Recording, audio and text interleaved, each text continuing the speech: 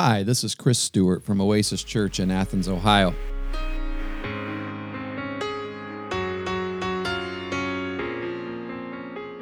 Normally, this podcast is where we would post the teaching from the previous Sunday's message in our worship service that meets in the Athens Middle School. However, during this particular time in our nation's history, when everyone is doing their part to lessen the threat of the COVID-19 coronavirus, our church is also making sure that every member is physically distancing themselves from one another. And in order to do that, we're setting up Facebook Live church services from my living room, in fact. And what we're doing with this podcast during this time is pulling the audio from the sermons on those Facebook Live messages so that you can still have your weekly podcast feed if you like to listen to those separately. We don't know how long this will last, but as long as it does, we'll keep posting these. And we hope that you enjoy them. We hope that you're fed and well-nourished while you're at home.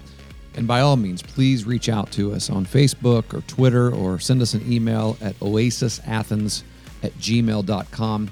If there's anything that you need, if you have any questions, we want to continue to serve and minister to the needs of our community, even during a time where it makes it difficult to do that in person. May God bless you today, and we hope you enjoy this message from Oasis Church in Athens, Ohio. In 2 Corinthians chapter 5, the Apostle Paul writes these words. This is something that I want you to hear that Paul says regarding the reason for the resurrection. He says, he, which he's referring to Jesus, he died for all so that those who live should no longer live for themselves, but for the one who died for them and was raised. So the question I think that we are here to answer today is, why is the resurrection of Christ, or the fact that the historical Jesus of Nazareth raised from being dead to being alive again, why is it so important? First, I want to say this. It's not important. It's everything.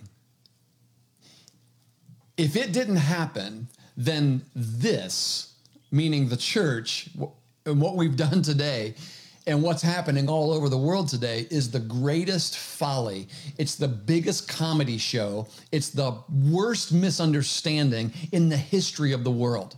If it did not happen, then this is the greatest circus called the church that you'll ever see in your life.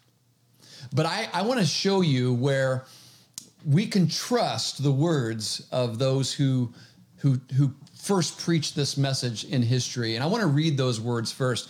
1 Corinthians chapter 15. We're going to read the first 8 verses, and I might throw in a couple of other extra verses too, just for good measure. But Paul is writing to the Corinthian church, and he says this: "Now I want to make clear for you, brothers and sisters, the gospel I preached to you, which you received, on which you have taken your stand, and by which you are being saved." So he's saying this is the very message that is saving you. "If you hold to the message I preached to you, unless you believed in vain.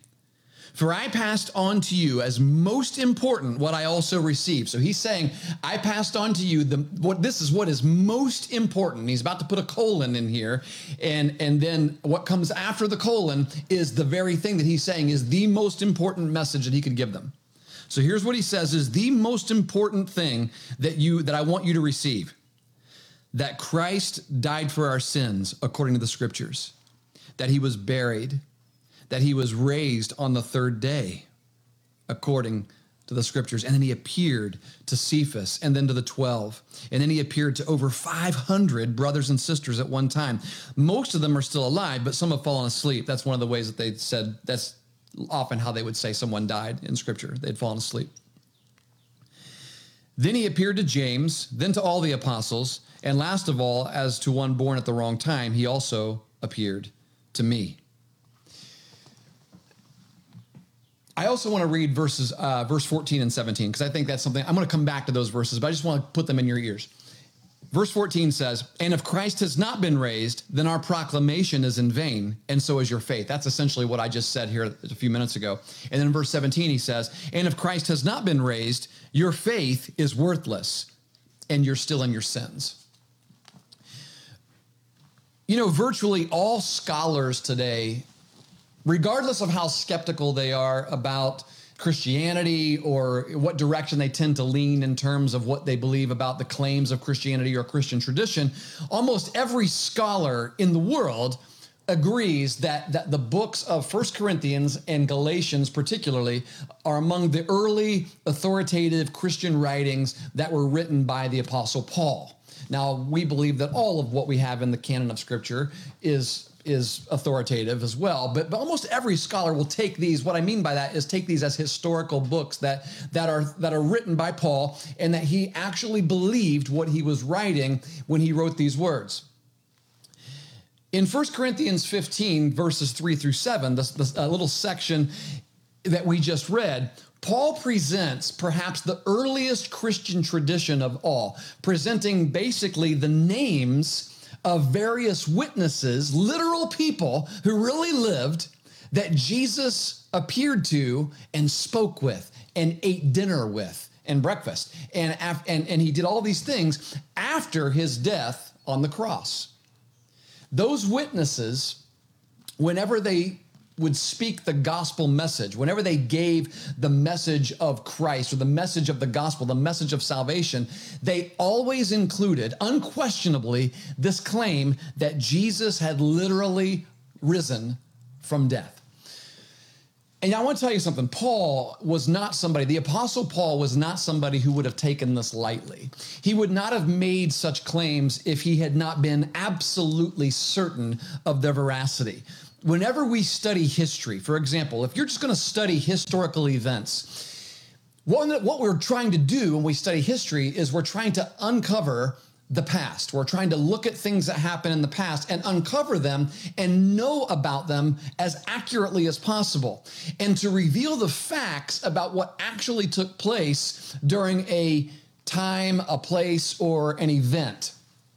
And since events themselves can't be repeated, the best method that we have to uncover these facts is to study the experiences of the people who were living during those occasions. For example, 200 years from now, the best way that people in the year 2220, if you can imagine a year of 2220, the best way that those people in the future are going to know that a coronavirus pandemic actually happened will be to study the experiences of those of us right now who are living it during this time. Now, obviously, we have a lot more technology, a lot more means to be able to give them record of what is happening. But they're going to look at our writings, they're going to listen to our recordings, and they will learn how this event, they'll watch our TikTok videos and things like that, and they'll learn how this event took place and how it just stopped our lives and how it changed the way we live and behaved for a period of time. And you know what? And I'll be honest with you, there will no doubt be people in 2220 who won't believe this happened, or they'll at least won't believe it happened the way we said it did. They won't trust all of our media. They'll probably think that we are a little ignorant. They'll probably think that we were less educated. We'll look really old-fashioned to them. They'll think that we are less sophisticated, and they'll have a hard time grasping it. Does that sound familiar? Does that happen today? Of course it does. It's no different than those who are alive today who refuse to trust the claims of eyewitnesses in year 33 AD. It's no different. Paul himself was initially a skeptic, and he was living in that day. He was adamantly against the claims that Jesus was the Jewish Messiah. And then Jesus appeared to him and blew his world away. And he became one of those very eyewitnesses. And then after that, what does Paul do? Well, he tells us what he does in these verses. He went and he interviewed those other men who knew Jesus firsthand. That's what he said he did. And he did it pretty quickly.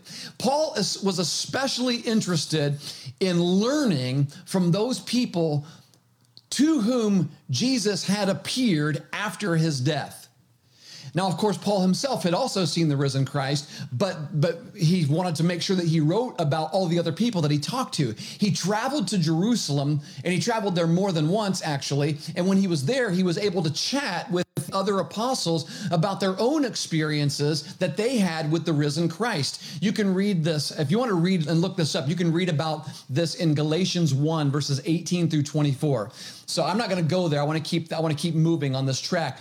But if you go to Galatians 1, 18 through 24, Paul says where he went to Jerusalem and talked to these men.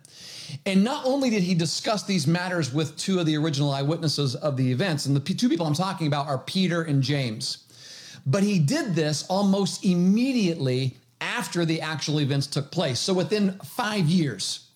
So within about 5 years, we know that Jesus died and was raised somewhere between AD 31, AD 36. A lot of people put that date around AD 33 or so. And so about 5 years later, the Apostle Paul witnesses Jesus himself, and then he goes back to Jerusalem and he's taking notes. He's interviewing these guys that walked with Jesus, and said, hey, I want to hear your story. And then he took a second trip, and that second trip was 14 years later. And when he took that second trip, John, the Apostle John, was also present when he spoke with them at that time. And Paul then asked them again, hey, do you still hold to this same message of Christ's resurrection? And you can read about that trip in Galatians chapter 2, verse 2. So these three men, Peter, James, and John, were three of the most influential leaders in the early church. And their memories would have been pretty fresh at the time that Paul spoke with them. I think they would have been. I mean, imagine you talking with someone not from Ohio 5 years from now about this coronavirus pandemic and all the measures that people took in the state of Ohio to diminish the threat of this virus. And you describe to them some of the things that you did during this time. So we're 5 years in the future. Do you think 5 years from now, you'd be able to relay your experiences pretty accurately? I think so. I don't think we'd have any problem at all. Here in Athens, Ohio, 5 years ago, we had an event. We had a pretty big event for us in Athens, Ohio that took place. I should say for us, for sports fans. For those of you who are Athens high school or just high school sports fans, we had a lot of people in Athens County following the Athens Bulldogs football team about 5 years ago. The same amount of time that between the time Paul went, between the death and resurrection of Christ and the time Paul went and talked to the people about it. So about 5 years ago, we had the Athens Bulldog football team led by Joe Burrow, and they went to the state championship game. Let me ask you, if you're from this area, can you remember that event accurately enough to be able to tell someone about it? Yeah, big events they stick in our mind, don't they? What if you were there? Those of you who went, it probably would hold even more weight in your brain, wouldn't it? I mean, what if you were part of the team? I mean, would you believe the details of the game if one of the players who was on the field was sitting down with you and describing to you the events of the game? Do you think they'd be able to remember it pretty well? Peter, James, and John were part of the team. Jesus had appeared to hundreds of other people after he raised from death. There were a lot of people who were at the game, and they could all tell the story. But Paul went directly to those who were on the field with him. And he said, tell me about it. Tell me about what you saw. The things Paul writes in 1 Corinthians 15 were a result of speaking directly with the main players just 5 years after the event. And then he goes back 14 years later even, and he says, hey, I'm just checking. I know you've been beaten. I know you've been tortured, and many people are being put to death because of these claims. I just want to make sure that you still remember exactly the same. I mean, countless other believers in the first century church were more than willing to die for their proclamation that Jesus had raised from death. Now, while that alone doesn't make something to be true, it does indicate that they certainly believed that their testimony was true and that they would rather suffer execution rather than deny what they knew to be true about the resurrection. So all of that to say that the evidence for Jesus' resurrection and his appearances after he raised, they are defensible, they are compelling, and they're certainly not a stretch to believe in. It is essential. And what you believe about the resurrection determines whether or not you are a Christian. Those are not my words, by the way. Paul actually says in 1 Corinthians 15, 1 and 2, words that we just read. He says, now I want to make it very clear for you, brothers and sisters, the gospel I preach to you, which you received, on which you have taken your stand, and by which you are being saved, if you hold to the message I preached to you. So he says, the message by which you are being saved if you hold to the message I preached to you. What is that message? Well, he tells us in verse 3, for I passed on to you as most important what I also received, that Christ died for our sins according to the scriptures, that he was buried, that he was raised on the third day according to the scriptures, and that he appeared. That is the message.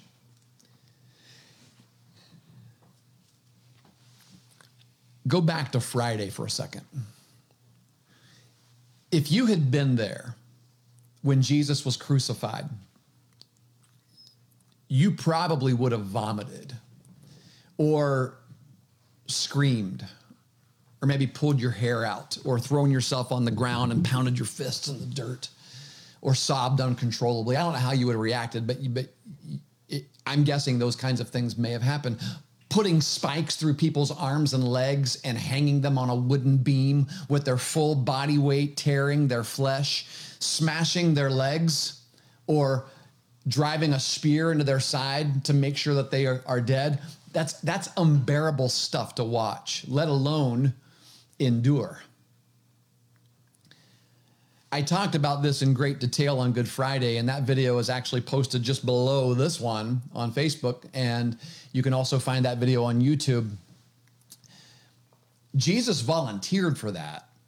He chose it. It was not forced onto him. And I talked about this last week, how the cross was actually completely avoidable if he wanted to avoid it. And there's a word for this, and that word is called love. Romans 5:8 says, God showed his love for us in that while we were still sinners, Christ died for us. And so I want to provide just some concluding thoughts about this. What does all of this accomplish together from Friday to today? So beginning with the crucifixion, the gospel, the love of God, and the death of Jesus all accomplishes for us basically the ability to live in the love and the grace and the forgiveness that Jesus has provided every single day. Christ's death on the cross accomplishes for us the ability to live in his love and in grace and in forgiveness. That is a very real thing that you can do today to show that Christ's death accomplished something. And here's the amazing thing. It works not just for us. When we think about forgiveness, we think something that we received, right? But it also works for people who wrong us. Through the power of Christ's death, not only are we given forgiveness and grace and joy ourselves, but we're given the power to extend that same love and forgiveness to others. That's what his death does. So what does his resurrection do then? What does being raised from death add to that? Well, the answer is in 1 Corinthians 15, verse 17. It's the last verse that I read at the beginning of this message. And it says this: if Christ has not been raised, your faith is worthless. You're still in your sins. If Christ was not raised, then you are still in your sins. To be in your sins, understand this, to be in your sins is the opposite of being in Christ. When we are in Christ, we get what Christ can do for us, which is eternal life and all the things that I talked about that the cross accomplished. When we are in our sins, we get what our sins can do for us, which is eternal condemnation and death. Romans 6 tells us this. For when you were slaves of sin, you were free with regard to righteousness, meaning that you could not produce righteousness on your own. You're free from it. So what fruit was produced then from the things that you are now ashamed of? The outcome of these things is death. The outcome of sin is death. But now, since you have been set free from sin and have become enslaved to God, you have your fruit, which results in sanctification, he says. And the outcome of faith in Christ is eternal life.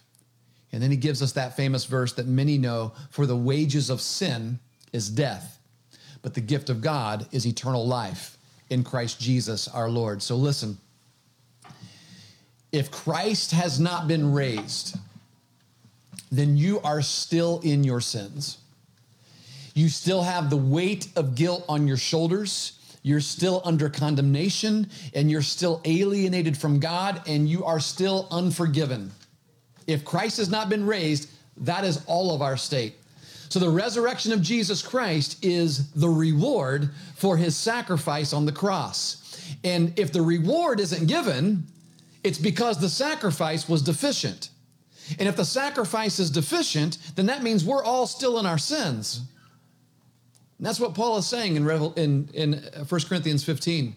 The resurrection of Jesus Christ validates the infinite value of the blood of Jesus that was shed on the cross. It validates his perfection. It validates his sufficiency to be able to make us pure, to be able to make us righteous before God, to do something that none of us could do on our own. Our faith is not in vain because Jesus is alive. And Jesus is alive today for this reason, and that is to deliver to each one of us personally everything that he died to obtain. The joy of being loved and forgiven. And the double joy that comes when we love and forgive others.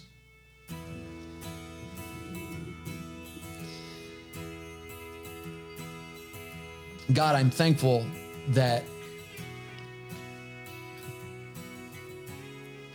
you did not see fit to leave us on our own,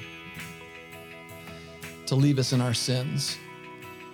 But God, you chose willingly to take a punishment that only we deserved.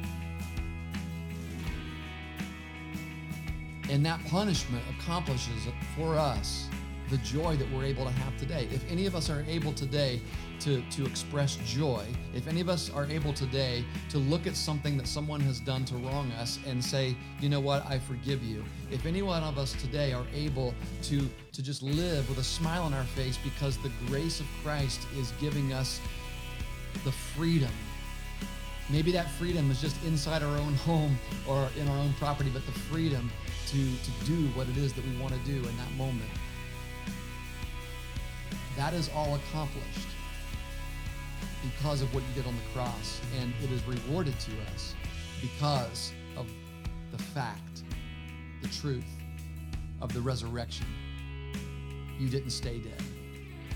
And because you didn't stay dead, it proves that you were who you said you were, that you are who you say you are.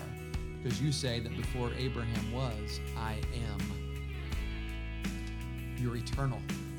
And the eternal one is able to provide each one of us that same eternal life. And for that, God, we're grateful. That is what Easter is about. And that's why every Sunday is Easter. We thank you. In Jesus' name.